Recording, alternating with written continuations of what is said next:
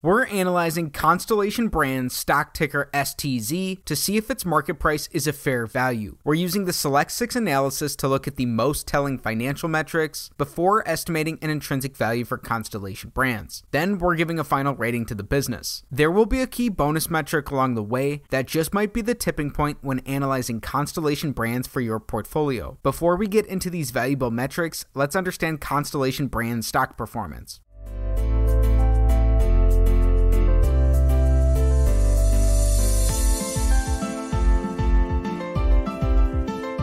Constellation Brands currently trades for $228.23 per share. In the last year, their stock price is down 9%. In the last 5 years, their stock price is almost flat. They're down 1% overall. Going back 10 years, it's a completely different story for Constellation Brands. They're compounding at a rate of 16% annually. And going back prior to the global financial crisis, in the last 18 years, Constellation Brands is compounding at 12% annually. The company also pays out a dividend yield of 1.4%. Their average dividend yield throughout this time would be in addition to these compounded annual returns. Constellation Brands is trading $30 below their 52-week high. They're trading $20 above their 52-week low. Only 1% of their shares are sold short. The company has a $42 billion market cap. But why should we be paying close attention to Constellation Brands? Constellation Brands is the largest provider of alcoholic beverages across the beer, wine, and spirits category in the United States, generating 80% of revenue from Mexican beer imports under top-selling brands such as Modelo and Corona. The rest of the business includes some remaining wine and spirits brands, categories where the company has been shedding assets in recent years. With its exclusive rights tied to the Mexican beer brands effectively only in the United States, the firm has small revenue exposure in international markets. Constellation owns a 36%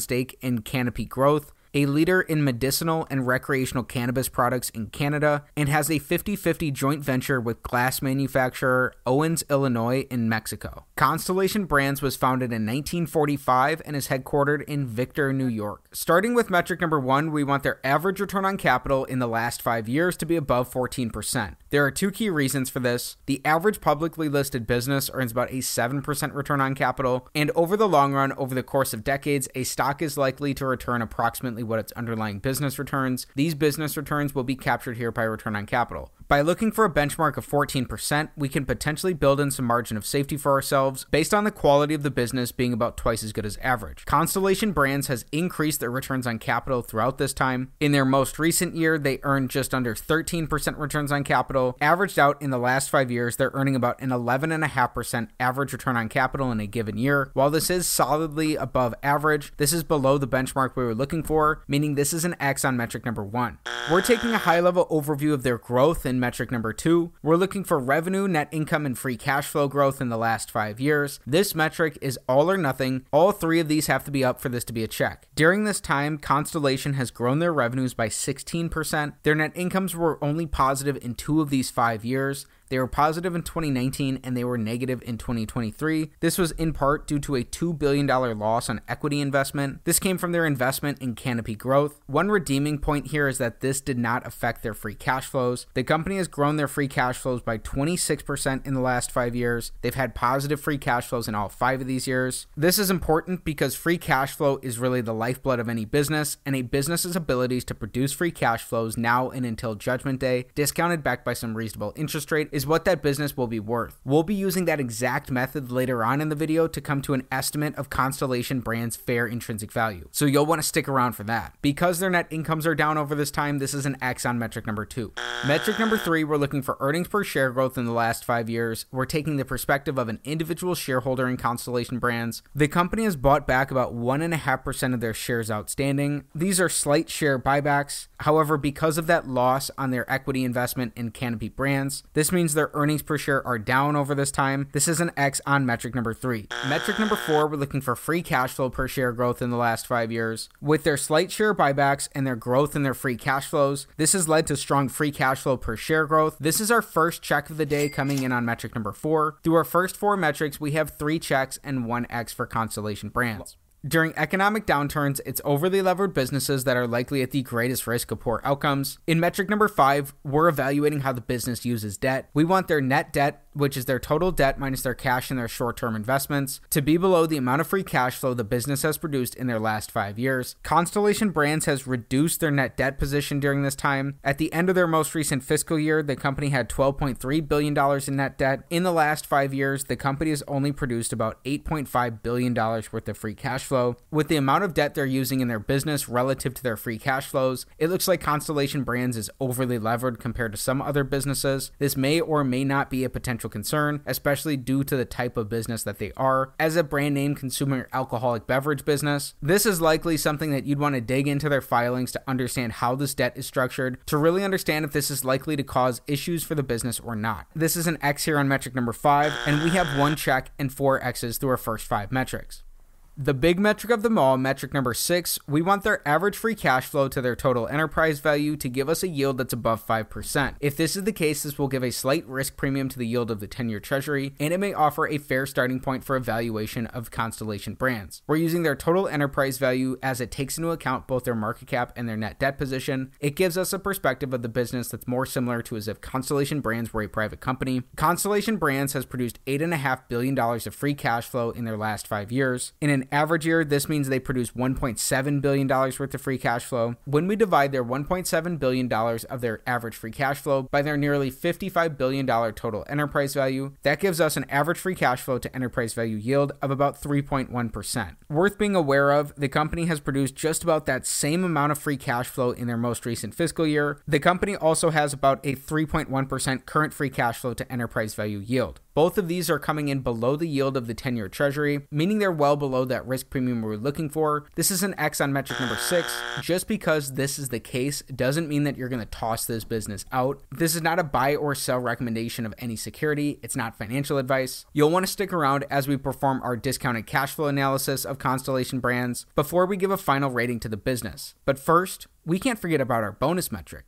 As our bonus, we're looking at Constellation Brands' dividend profile. Constellation Brands pays out a 1.4% dividend yield, which is slightly below the yield of the 10-year treasury. With any business that's returning capital to shareholders, we want to make sure that that's supported. Constellation Brands has been able to maintain a healthy dividend payout ratio and support their dividends using their free cash flows in all of the past 5 years. They've grown their dividend payouts throughout this time, and they've also grown their free cash flows per share. The business does have a relatively high debt position, but it does look like they're maintaining a pretty modest dividend payout ratio. Free cash flow can be used to pay dividends, pay down debt, make acquisitions, reinvest back into the business, or buy back shares. Constellation Brands seems to have used their free cash flows in a variety of these ways in the last 5 years. You can learn more about management's approach to capital allocation by reading through some of the company's recent filings. Everything we've discussed so far is important, but there's something missing that, in my opinion, is the main reason to analyze Constellation Brands, which takes us on to using a discounted cash flow model to come to an estimate of a fair intrinsic value for Constellation Brands. A DCF model is based off the predictability of a company's free cash flows. It's just like any model in any discipline, its outputs will be sensitive to its inputs. Here we're starting with Constellation's cash flows, and we're using historical growth assumptions to project these into the future. Assuming the business grows their free cash flows at a rate of 11% annually over the next 10 years, then in the 10 years from there that this growth rate would be cut in half. If we add in their tangible book value, which gives us an estimate of their tangible net worth per share, and we were seeking a 15% rate of return, which is the rate of return Warren Buffett is looking for from his investments, in addition to his margin of safety requirements.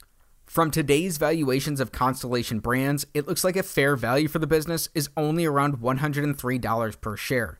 That's significantly below the company's current stock price, which would be cut by more than half. There are some factors to be mindful of here. The company has had a low degree of business predictability in its past. This impacts the assumptions we're using for our model, and this could also be the case going forward for the company. Also, their dividend yield would be included in this 15% rate of return. Most importantly, this analysis is not financial advice. It's not a buy or sell recommendation of any security. Before considering any potential investment decision, please consult with the properly licensed and registered legal and financial professionals. In just a minute, we'll get to our final rating of Constellation Brands, but we have to address something first. What are the qualitative aspects of this business? Starting with the qualitative factors supporting a potential long thesis for Constellation. Number 1, investments in digital capabilities and e-commerce distribution partnerships should give the firm a competitive edge in reaching customers in their 20s and 30s, which is an attractive cohort for brewers. Number 2, efforts to secure water supply and expanding brewing capacity in Mexico could pave the way for solid revenue growth in years to come. Number 3, strong brand equity and well-established distributor relationships will continue to fuel beer volume expansion for Constellation. Then for the qualitative aspects supporting a potential short thesis. Number 1, regulatory uncertainties remain high regarding Constellation's investments in cannabis maker Canopy Growth. Number 2, in addition to craft brewers, Constellation faces competition from a host of beverage innovations with alcohol content similar to beer, while offering new flavors and new consumption occasions. Number 3, distribution rates surrounding the Modelo and Corona brands limit Constellation Beer's operations to the United States market and prevent the firm from replicating its success internationally. There you have it for a balanced perspective of the qualitative aspects of the business. Now it's time for Constellation's rating.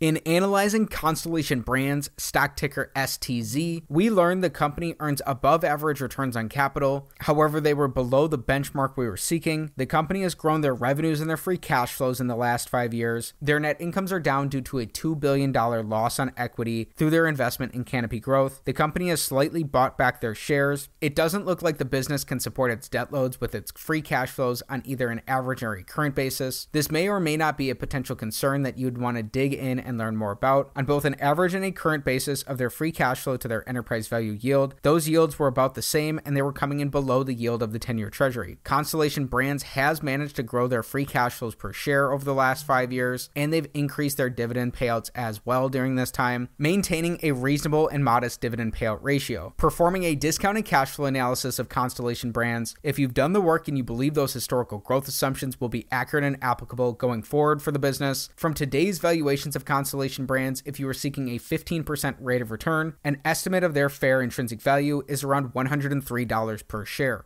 The company was last at those levels in December of 2014. There are some factors we mentioned why that may not be accurate for the business. You'd want to dig in and learn more about the business as you stay patient. Putting all the factors of our analysis together, Constellation Brands looks like a very weak candidate for further research. If there's something about this business that's attractive, please don't let that discourage you from digging in. There's plenty to learn about the business. If you enjoyed today's video, please be sure to like the video, subscribe to the channel for more stock analysis videos, comment down below what business you want me to take a look at next time. Thanks for learning about Constellation Brands with me, and have a great day.